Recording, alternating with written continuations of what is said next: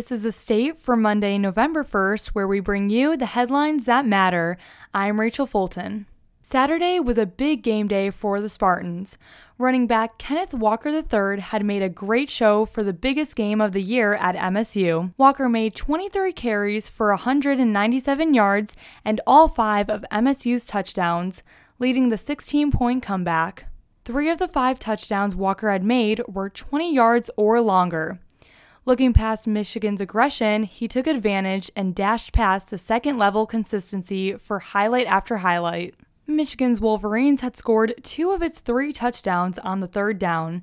They attacked MSU by preventing the Spartans' third down blitzing with quick routes over the middle and were able to find openings between wide receiver Andrell Anthony and tight end Eric All. Within the last 5 minutes of the game, MSU's defense held out strongly and succeeded with a 37-33 victory over Michigan. With the following of Michigan State's victory over Michigan, students swarmed the streets through East Lansing to celebrate. An apartment complex known as Cedar Village approaching Bogue Street became a scene of an epic crowd who flipped one car and started a fire. The crowd came into Cedar Street within 100 yards away from Grand River, chanting MSU's fight song in the middle of the street. Attempts were made to light furniture on fire but failed due to the wet weather and the police confiscating at least one piece of furniture.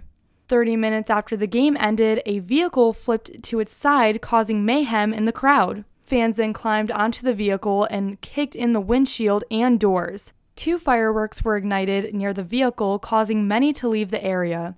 A student was arrested for kicking the car after the police arrived on scene. The owner of the vehicle is unknown. Children and parents celebrated Halloween with an event hosted by MSU's fraternity and sorority life called Safe Halloween on October 27th. The event, which is back in person this year, is meant to be a safe environment for families who are looking forward to celebrating the holiday. The event included candy tables with games, bounce houses, and a live DJ, and all staffed students. The streets were blocked off for the event. Pi Beta Phi's Panhellenic delegate and business junior Brielle Patel helped organize the event. Due to parents' concerns with trick-or-treating this year, human biology senior Annie Hong Pham stated, "This is why Safe Halloween was created. It offers opportunities for kids to go trick-or-treating on safe streets, and MSU students pass out candy so parents wouldn't have to worry about candy safety." Thank you for joining us for The State, produced by the State News and Impact 89 FM. You can find us online at statenews.com and impact89fm.org. We'll be back tomorrow with more.